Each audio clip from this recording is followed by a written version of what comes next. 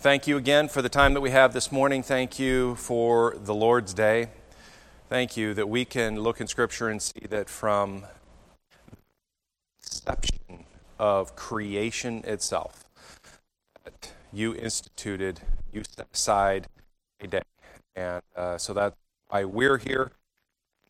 A great opportunity to begin that by looking at Scripture and before we get to the service. So bless this time, we pray. In Christ's name, amen. Am I going in and out? Yeah, when you lifted your hand at the end. For real? I don't... Okay. All right. So, Glenda, what is the word used to describe the Hebrew canon? The Tanakh, correct. And Gary, what are the three parts? All right. Jamie, what are the three parts? That's the middle one. No. What's the first 5 books? Law, prophets, and writings. Yeah. Law, prophet, and writings, correct. All right, now we're really making things tough here. And the prophets are divided pretty much evenly into two categories. Anybody want to not major and minor? You said that last time and we were wrong last week too, Dennis. Okay. Yeah. Yes, it's the right answer to the different question. Correct. Yes. What do you have, Wayne? No, that's the next question. Yeah. Anyone else? He said, you ramping up for the next question? Pre-exilic and post-exilic. All right. So 2 different categories of prophets. Former and latter. The former prophets, the latter prophets. And we'll look at how, I think it'll be more helpful once we get into them and you see what the significance is of that division. But yeah, so you have former prophets, latter prophets, and then Gary, writings is divided into 2 categories. What are those? Oh, I just told you. Oh my goodness, you guys are, okay, pre-exilic and post-exilic. Okay, all right, now we're going to ramp it up. PJ, when was the Pentateuch likely authored?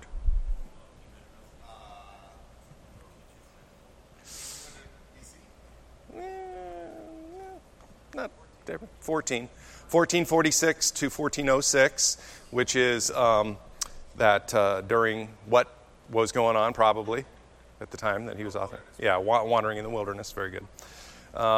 Okay, now here is one of the points from the class last week when we looked at Genesis. Compared to other religions, what was unique about the theology presented in Genesis? We don't probably look at it quite so much that way today because we're so used to it, but then it stood out as being different. Wayne, what do you think? Yes, that's true, monotheistic. That is accurate. It's not the answer I'm looking for.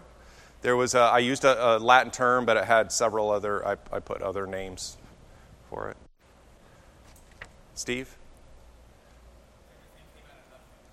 Everything came out of nothing. The other end of that spectrum. It's all going somewhere. So, telos, right? That whole concept of telos, that not only is there only one God, so very good, Wayne, but that everything in history is moving toward a point, that there is a fulfillment, that there is an end goal, that there is a reason for, there is a God that is sovereign over all of history.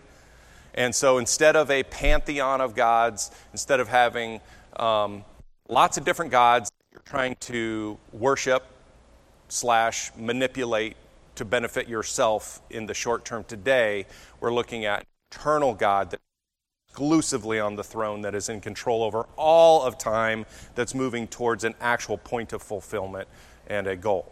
That would have stood out. Well, it stands out today too, but it would have stood out at that time as that's different. And that changes your attitude entirely, right, about even how you live your daily life when you go, well, this is part of something much bigger than me trying to find benefit in my life today. Okay, Last question, last review question. All right, using my what I refer to as a yellow brick road analogy, what were the bricks and what was the mortar? What were the two things I kind of spent quite a bit of time on?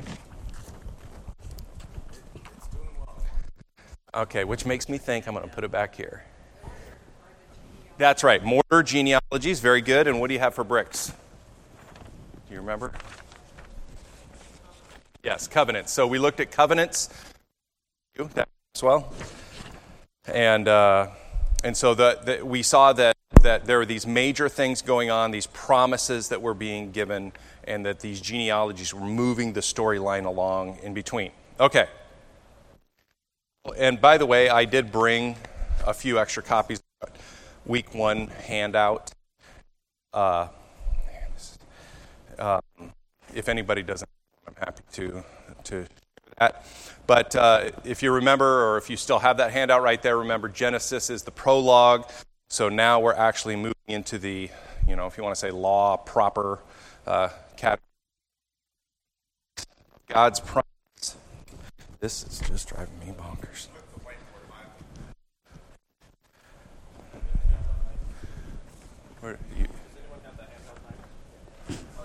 If I stand closer over on this side, is this better? You can try that. Okay, so we looked at the seeds of God, because one of the things I focused on with Genesis is the fact that we have all these seeds of promise have been planted, and now begins the growth of that plan. So that's that whole concept of telos, that it's moving. So now we have the things themselves that God promised, and it's moving somewhere. Now, we already established before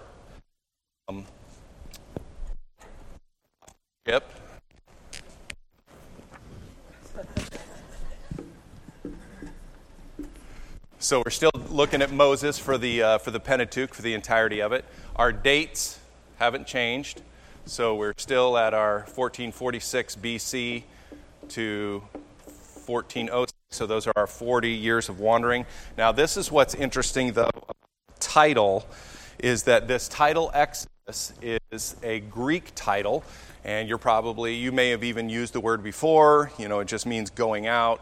People say things like, "Hey, somebody came in and pulled the fire alarm, and there was a mass exodus," right? It's just this going out that's going on. But that was not the original title by the Hebrews.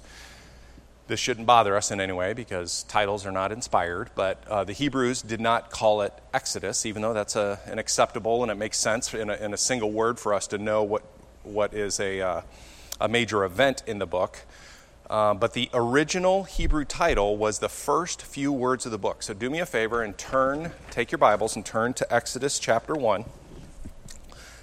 And we're going to do a little raise of hands thing here. In Exodus chapter 1, raise your hand if the very first word you have in your translation that you're looking at is the word "these." All right, I think that's the most of the room. All right, you can lower your hands. Is there anyone that has the word "now"? All right, we have about 4 that have the word "now." Is there anyone that has the word "and"? Okay, so this actually becomes important, because if you look at the Hebrew language, it actually starts with, the entire book starts with a conjunction. It starts with a word that is frequently translated as "and," but depending on the context can also be translated as "now," which is why we have a few people that have the word "now." But for whatever reason, in a lot of the English translations, they just drop that off and just start it with "these," instead of it saying actually "and these," or maybe "now these." And that becomes important because that conjunction, just like we use conjunctions in the English language, is drawing a connection to what was before. And this becomes important to us because as we think about everything that is contained within Genesis that we talked about last week, And as we look in Exodus, we know that it's a part 2 in a sense. The story is continuing along, and it is connected. So this is kind of interesting then. Turn back into where we just were at Exodus 1. Turn back one page, and what are the last 2 words in Genesis? In Egypt. Okay? So the book of Genesis ends with, in Egypt. The book of Exodus begins with, and these are the names of the sons of Israel. So the actual original Hebrew title, I guess I should have given you that actual answer, is and these are the names. That's the, if you were to say it in Hebrew, that's what the title would be. And these are the names in the original Hebrew. So if the promises of Genesis are moving towards a telos, they're moving towards a fulfillment, they're moving towards a particular goal, and we remember that the most recent promise, the most recent covenant, was the Abrahamic covenant. And if the Exodus is a kind of sequel to Genesis, then how would we expect Moses to move the story along? What would he use to move the story along? Thank you. See, Monica's got this now. It's genealogies. And so that's why we shouldn't be surprised at all now that we have this conjunction that says and, can be translated as now, and then the very first thing it says is these are the names of the sons of Israel. So we have a geographical location of Egypt, and then as we enter into the Exodus account, we immediately have this moving sidewalk of the names contained within this genealogy. So our setting is Egypt. The content is the fulfillment of the Abrahamic covenant. And remember, that covenant involves a people and a place. Abraham was promised, you're going to have people as numerous as the stars, sands of the sea, and there's going to be a land given to them. So we have a people and place covenant. And all of that is going to take place according to Genesis 49 through Judah. So, again, if we think back, this is this whole 2-part, we want to continue the storyline. If we think back in Genesis 37, Joseph takes center stage. And in fact, if you even look when Joseph is very first introduced, it's by genealogy. So Moses uses a genealogy to kind of introduce Joseph. And then you have a bunch of chapters that are focused on the story of Joseph. And everybody loves the story of Joseph, right? It's a story of salvation. It is beautiful. We love the story of Joseph. But that's not where Genesis ends. It doesn't really end with Joseph. It ends with Jacob talking about Judah.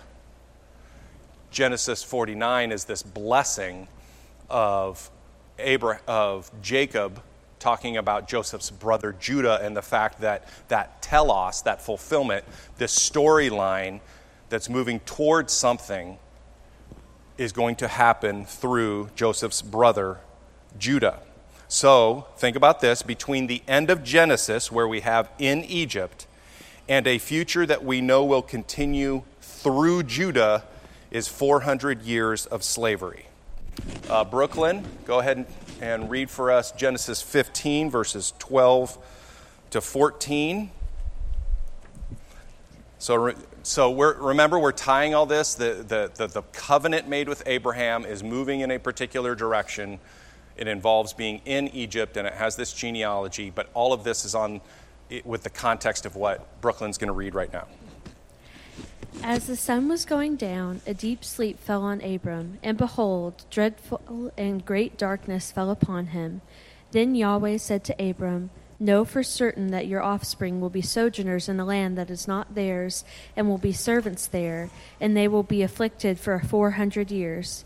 But I will bring judgment on the nation that they serve, and afterward they shall come out with great possessions. Okay, so in this chapter that gives greater detail about Abraham, you have God telling Abraham, these people down the line, your descendants, they're going to be slaves, and they're going to be slaves for 400 years. I mean, that is That is very precise. That's a lot of information. And what happens then is we have at the end of Genesis that they are in Egypt, and we have the beginning of Exodus that says, and these are the names. And so contained within that are those 400 years. So this idea of the fulfillment of what God had already told Abraham was going to take place. And this is always a good reminder, too, that all time is God's time.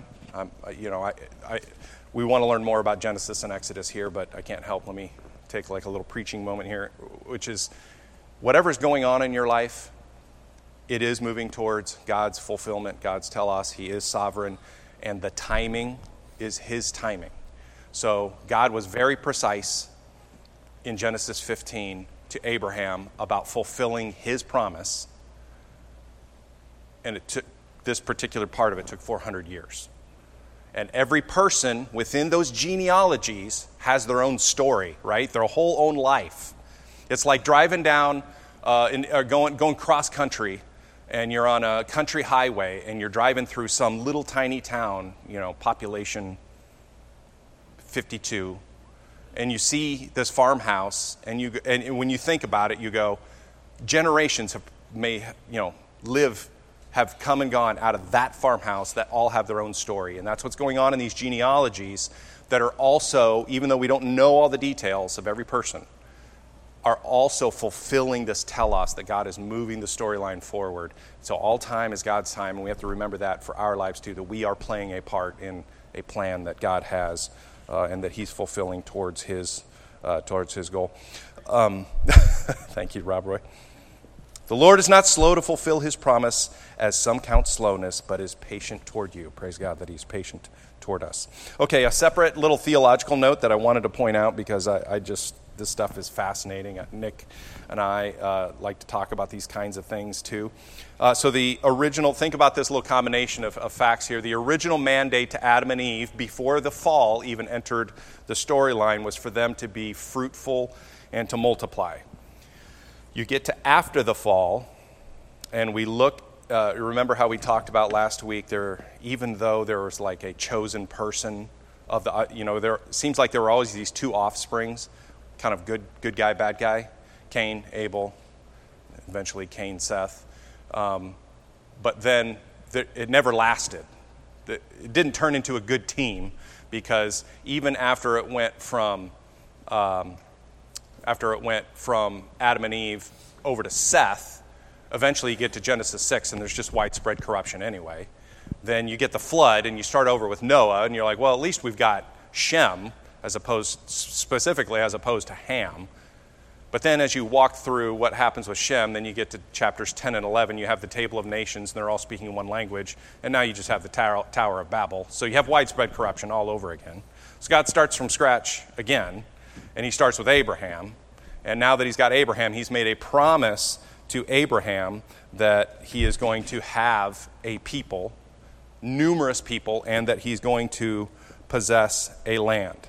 Now, that promise that was given to Abraham was renewed. It was repeated to his son, Isaac. It was repeated again, the same promise. Hey, I'm going to remind you what I promised your father Abraham. Hey, Jacob, I'm going to remind you what I promised your grandfather Abraham. There's going to be a people that comes through your line, numerous, and that you're going to possess a land. So you figure, okay, now we've got 3 full generations without it turning into widespread corruption.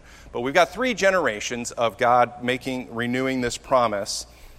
And so you would think, all right, we know they're entering Egypt, so how many enter Egypt? They're going to be numerous. They're in Egypt, and how many enter? Well, if you look at Exodus chapter 1 and verse 5, all the descendants of Jacob were 70 persons. That sounds a little weak.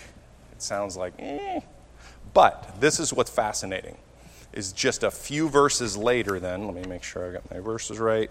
Just a few verses later, we see down, starting at 8 and 9, now there arose a new king over Egypt who did not know Joseph, and he said to his people, behold, the people of Israel are too many and too mighty for us.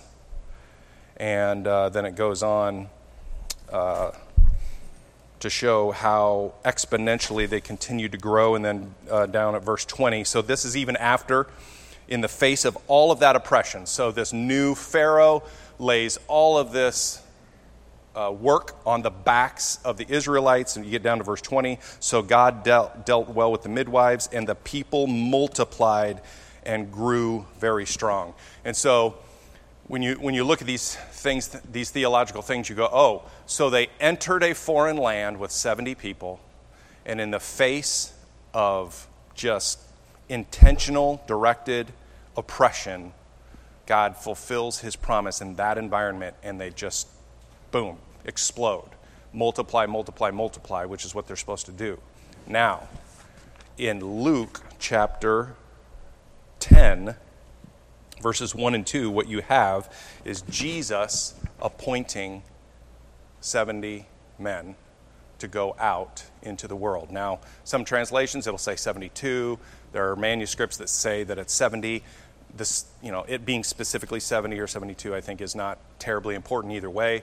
But essentially, this is what you have, is you have Jesus under this new covenant, under this new scheme, and under the idea and the theological concept of a new creation. You have Jesus sending 70 out into the land. And do you remember what they said when they came back?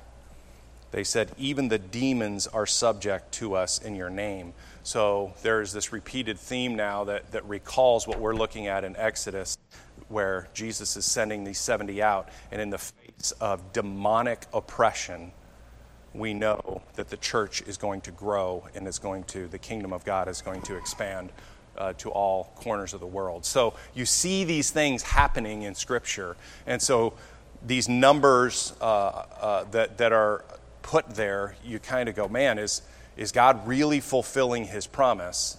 And the answer is absolutely yes. And we can see how in one sense he's doing that in a physical way in the land of Egypt.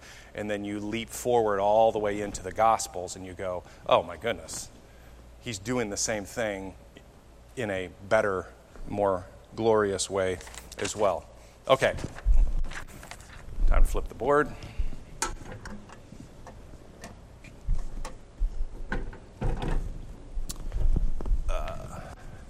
All right, as far as the structure of Exodus, it is divided into two parts, and there are, grab black. It's divided into two parts, and at its center is a particular event. You might say that it is a brick in the path, which means that it's a what? No, that would be the mortar. Covenant. Right.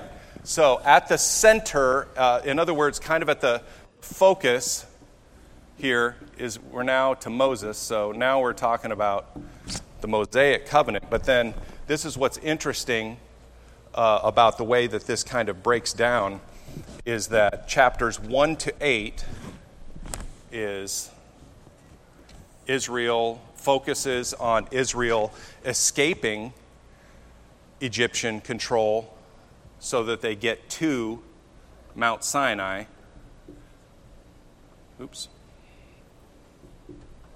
Mount Sinai, where this takes place. And then chapters 19 to 40, the second half, all focus on what takes place at Mount Sinai with that Mosaic covenant. So the first 18 chapters, it's the escape and arrival to Mount Sinai, and then 19 through 40 is everything that takes place at Mount Sinai.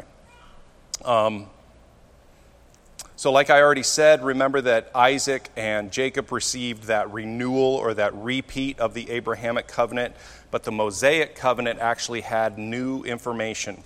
So it was built on the Abrahamic covenant, but it has greater detail. It's bearing itself out. It has added instruction. So my reader for Exodus 2, Michelle, Exodus 2, 23 and 24. Now it happened in the course of those many days that the king of Egypt died, and the sons of Israel sighed because of the slavery and they cried out, and their cry for help because of their slavery rose up to God. So God heard their groaning, and God remembered his covenant with Abraham, Isaac, and Jacob. And God saw the sons of Israel, and God knew them. Okay, so when people cried out, and using kind of that anthropomorphic language, that God heard them, what does he do? He remembers the covenant that he made with Abraham, Isaac, and Jacob. So that is to say that whatever it is that's going to go forward, as this thing's moving towards fulfillment, as it has a goal, that whole telos concept, whatever he's about to do, which we know is going to end up being the Mosaic covenant, it is built on, it's because God remembered the covenant that he made with Abraham, with Isaac, and with Jacob. And we see that development in Exodus 19, verses 1 to 8. Glenda? On the third new moon, after the people of Israel had gone out of the land of Egypt, on that day they came into the wilderness of Sinai. They set out from Rephidim and came into the wilderness of Sinai, and they encamped in the wilderness. Then Israel encamped before the mountain while Moses went up to God. The Lord called to him out of the mountain, saying, "Thus you shall say to the house of Jacob, and tell the people of Israel, you yourselves have seen what I did to the Egyptians, and how I bore you on eagle's wings and brought you to myself. Now therefore, if you will indeed obey my voice and keep my covenant, you shall be my treasured possession among all peoples, for all the earth is mine, and you shall be to me a kingdom of priests and a holy nation. These are the words that you shall speak to the people of Israel." So Moses came and called the elders of the people and set before them all these words that the Lord had commanded him. All the people answered together and said, "All that the Lord has spoken we will do." And Moses reported the words of the people to the Lord. Okay, so right there you have it. You have blessings and cursings. You have an expectation of loyalty. That God is saying, I've done this, therefore there should be loyalty, and they all submit themselves to it. They say, yes, all that you have said, we shall do. That is a further development of that Abrahamic covenant. So, that Genesis 15 promise that Brooklyn read earlier, that talked about the 400 years of slavery, the outcome of that was that God was going to bring judgment on their captors, and that the people, would plunder their captors. But tied to that is this requirement of loyalty. That is what God is asking of them. He's going to do the work. Hopefully, in me describing, this is another preaching moment here, right? So, think about how this applies to your life. He is making the promise. He is saying, this is what I will do. Here's what you've got to do. Be loyal. Just don't abandon your first love. Believe God. Believe the very promises that He's made, that He is going to do it. Don't go out on your own. And we see a particular phrase used that's leveraged several times. This will sound familiar to you, and this is the sentiment that he's expressing. So who's my Jasmine? Exodus 20, the first two verses. And God spoke all these words, saying, I am the Lord your God, who brought you out of the land of Egypt, out of the house of slavery. Okay. Over and over again, if you have read the Old Testament, you have heard that phrase. I am the God that brought you out of the land of Egypt. Just by him saying those words, it's not a you owe me kind of thing, even though we would. He's saying that because this is reminding the people that he made a promise, that he is a promise-keeping God. He did, in fact, deliver on that promise in the past. He's going to deliver on the promise in the future, which means that wherever you are in your life right now, he is in the middle of delivering on the promise that he made. And so, as a more tangible thing, he's saying that, remember, he is the God that brought you out of the land of Egypt. That entire episode that Pastor Nick has preached through on bringing the people out of the land of Egypt is a story of salvation. Remember, I am a saving God. Remember, I am a God that made a promise to you to save you. I have saved you before in miraculous, in amazing ways that defy all logic, and yet in reflection hit logic on every conceivable point from God's perspective. And so when he says that, he is communicating that you have one job, Israel. And he is also saying today to you, you have one job, and that's to be loyal. Be loyal to your God. So what he does through this Mosaic covenant is he's telling them how they are going to be governed as they take possession of the land promised to Abraham. So he saved, and Genesis ended with in Egypt. Then we have the beginning of Exodus that is only 70 people going in, and then in the face of excessive oppression and slavery, they're multiplying. God is blessing them, but the burden is becoming heavier and heavier. God rescues them and saves them, and that's that story of the first part. And then he takes them to Mount Sinai, and then before they actually enter the land in the future, because they're not there yet, they're at Mount Sinai, he stops them and says, okay, look, before you go get that land that I'm going to give you, we need to have a talk, right? We're going to talk about how things are going to go. Have any of you ever taken your kids to Disneyland? There's going to be something wonderful going on, but you stop them first. Look, before we walk through this gate, don't go running off. Stay close to your mother. Don't melt down. Please tell me if you got to go to the bathroom. Whatever. Right? You're laying down some rules before you enter the promised land. Disneyland, right? Dear goodness. In any case, that is what God is doing here with his people. Is he's holding them still, and he's saying, this is how it's going to go. Before you go into the land, we're going to lay down a few rules. And was that? Yeah, or we're leaving. That's right. Or we're leaving. And God he's a God of his word. Yes, they did end up leaving. That's a great point. See? Disneyland comes through.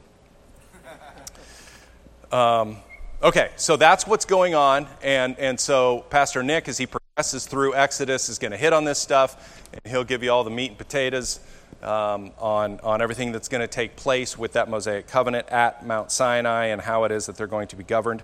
I want to make sure that we hit some of the major themes. This is the way that I've put it anyway, major themes and minor themes. Major themes, and the distinction that I made here between major and minor, I don't want to make it sound like, super important and just a little bit important. What I mean by major themes and minor themes is on these major themes that we see show up in Exodus, they get repeated over and over again in Scripture. Like the events in Exodus themselves get leveraged over and over again to describe what it is that God is doing. So, of course, one of the big ones is we have what I've already talked about, which is this whole concept, I'll do it this way, of a salvation through the Exodus event. I mean, the Exodus event referenced over and over in Scripture. It's like, remember that thing happened. Another theme that we see, Pastor Nick also preached on, we see all kinds of significance, is that, remember, the Passover was instituted in Exodus, so we get this reference to the Passover lamb, and it becomes obviously a huge deal as you get into the gospel and Passion Week and Jesus serving as that Passover lamb. The other theme that we see that starts in Exodus and that gets continued throughout Scripture and into the New Testament is that whole idea of tabernacle. They first build the tabernacle. Of course, that theme gets expanded on when later in the Old Testament we have the temple. And then, of course, you get into the New Testament and you have those Greek words that really mean that out of John John 1:14, the Word became flesh and dwelt among us, tabernacled among us. That's drawing from the history of what starts right here in Exodus. Okay, as far as other themes that we see, what I've called minor themes that are, I don't know, kind of more like one time, that we also see is a couple of them.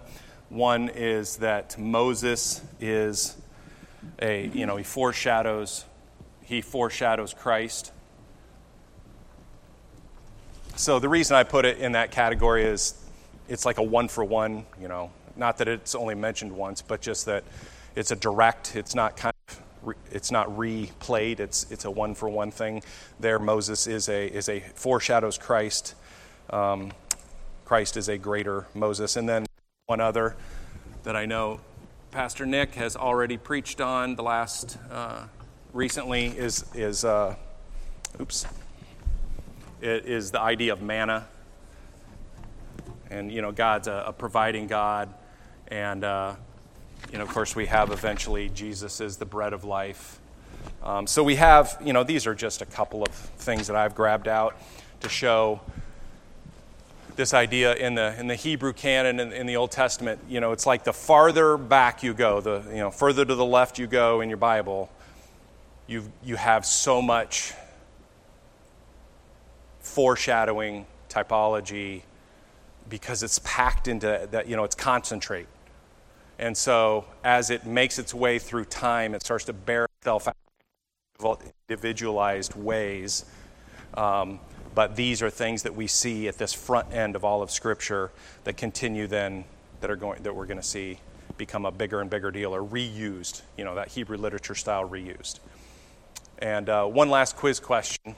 What's the verse that's kind of the original point? When the circles, what's the first seed? The first little that then gets everything kind of repeated and promised. All right, very good. That's exactly right. Genesis 3:15. So just something to always keep in your head. Genesis 3:15, the promise, that original promise of a child that will crush the head of the serpent, and that just sets everything in motion for that telos that we're all hoping for. And we're somewhere, if you want to put us in the 400 years of slavery, whatever, if we're year 50 or year 399, I don't know, that's in God's plan. But it's all exactly where it's supposed to be. You're exactly where you're supposed to be in that plan. And parts of Exodus. Any comments? No, we have about 5 minutes. Brother?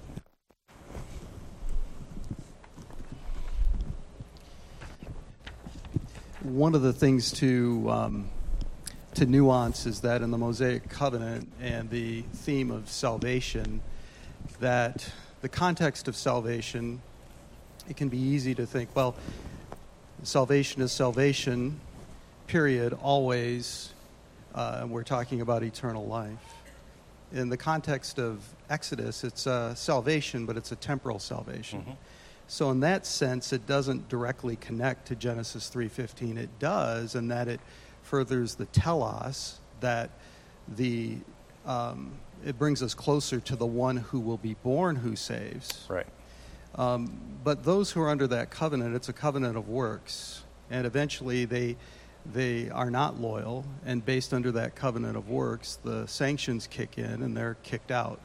And in Daniel 9, he's praying in that view of them being in exile about how they had sinned, how they'd broken the covenant, but then he looks forward to the new covenant, which was promised in Genesis 3:15. In Jude, it says, "Now I want to remind you, although you once fully knew it, that Jesus, who saved a people out of the land of Egypt, afterward destroyed those who did not believe." So there were saints who did believe. They were saved under the Mosaic covenant, but they weren't saved by the Mosaic covenant. Right. They were saved by the new covenant and its promise form in Genesis 3:15. It hadn't taken its fullest form of when the true Passover lamb came, and then the true Exodus that the temporal Exodus pointed to, the true tabernacle that the Exodus tabernacle pointed to, the true Passover lamb, the prophet greater than Moses, all of that, it pointed these things pointed to something that it was not itself. So that's one of the nuance areas to be careful with, because it's easy to conflate the two together or separate them unnaturally apart. They have a very close relationship. They're distinct, and being able to not go too far in one direction or the other is super important. Thank you.